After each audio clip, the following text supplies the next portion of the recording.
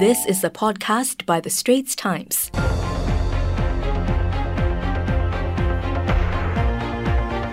Hi, I'm Haryanto Diman. And I'm Olivia Quay. Welcome to The Straits Times' Big Story podcast, where we analyse key issues with our journalists and guest experts.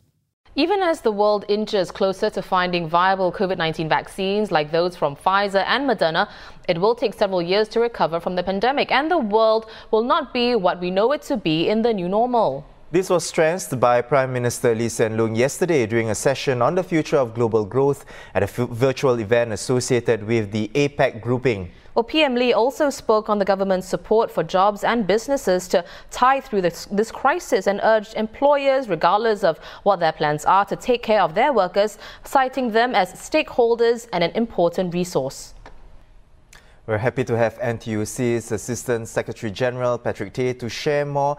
Hi Patrick. Patrick, so PM Lee said yesterday that employers to take care of their workers. His exact words, do not just make a short, quick decision. Retrain them if possible, redeploy them if possible. What's your advice for employers and employees in this difficult time, and how can they create a more robust, symbiotic working relationship, especially when government assistance ends?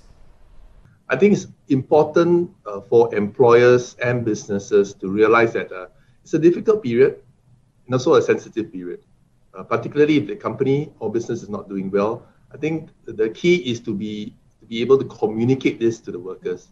I think it's very important. Communication, not just communication, but open, frank, honest communication. Communication of the outlook for the company, for the business, moving ahead. At the same time, also communicating with workers so that they are able to empathize the needs of workers and the various challenges that they face. Because now, besides COVID-19, we are also facing remote working, work from home, and other arrangements which will have exacting challenges on workers. So important, besides retraining, redeployment, to be sensitive, to do things fairly, responsibly, as well as sensitively, as is a difficult period of time.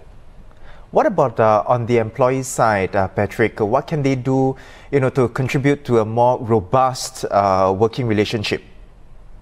Yes, I think besides employers, employees and workers do play an important role. We know there's some downtime in some industries. We also know it's a time where we have to observe a lot of the safe distance and safe management measures. So I think important for workers, employees, particularly in the labour movement, we are working very closely with our tripartite partners, including our employers, to roll out some of these measures, and of course to make sure that we looking after the interests and welfare of workers.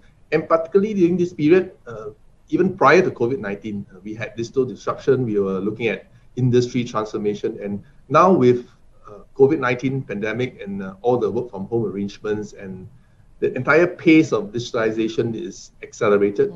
So it's important for workers at this point of time to look at where areas where they can reskill, upgrade, and upskill themselves, so that when the economy picks up, at the same time also as their jobs are transformed, they can segue nicely to all these new openings, as well as bigger roles and new roles. Right. Well, on a separate topic, it was also reported yesterday that there was a significant spike in wrongful dismissal claims in the second quarter of this year, with 436 such claims lodged between April and June.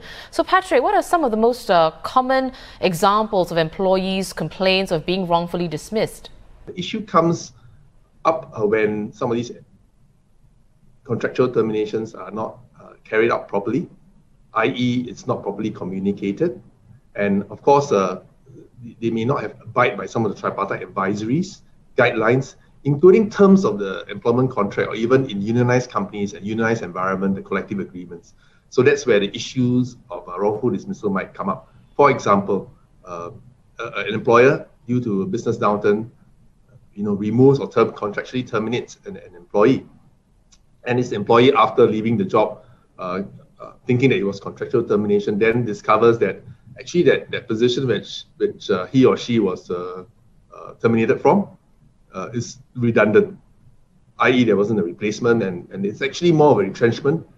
than actually a contractual termination of sorts. So in that sense, the entire tripartite advisory on managing excess manpower and responsible retrenchments, and of course the best practices in this area of layoffs will set in and come in, and therefore this may be a situation of a disguised retrenchment, for example. Patrick, what recourse then can employees who feel they've been wrongly dismissed seek? Yes. For wrongful dismissals, depending on whether you're a union member or in a unionized environment, vis-a-vis a non-union member and a non-unionized environment, you have various recourses. In traditional unionized and union member environments, we have a recourse through the Industrial Relations Act, where we can file for wrongful dismissal action through the Ministry of Manpower. So if you have a problem and you are a union member in a unionized environment, please see your union leader, come to NTUC or seek your union's assistance. However, if you are not a union member or in a non-unionized environment, there's a tripartite alliance for disputes management. And pursuant to the changes to the Employment Act last year, the tripartite alliance for disputes management, TADAM for short, is able to hear issues regarding wrongful dismissal. So you can actually file a grievance with them so that they can hear your complaint. Right. Well, Patrick, in the first half of this year, the Tripartite Alliance for Fair and Progressive Employment Practices investigated 260 cases of discriminatory hiring practices. So in cases like that, what help and assistance is available for those affected? Yes, for those who face issues of discriminatory practices or have encountered them, whether it's hiring, recruitment, or even in the carrying out retrenchments, there's the Tripartite Alliance for Fair and Progressive Employment Practices, TAFEP for short. So they have a website, they have contact details, and a hotline as well, and emails. If you are affected or you have found yourself being a victim of this, you can actually file a grievance or complaint to them. Right, thank you so much for making time for us, Patrick. We've been speaking to Patrick Tay, who's the Assistant Secretary General for NTUC.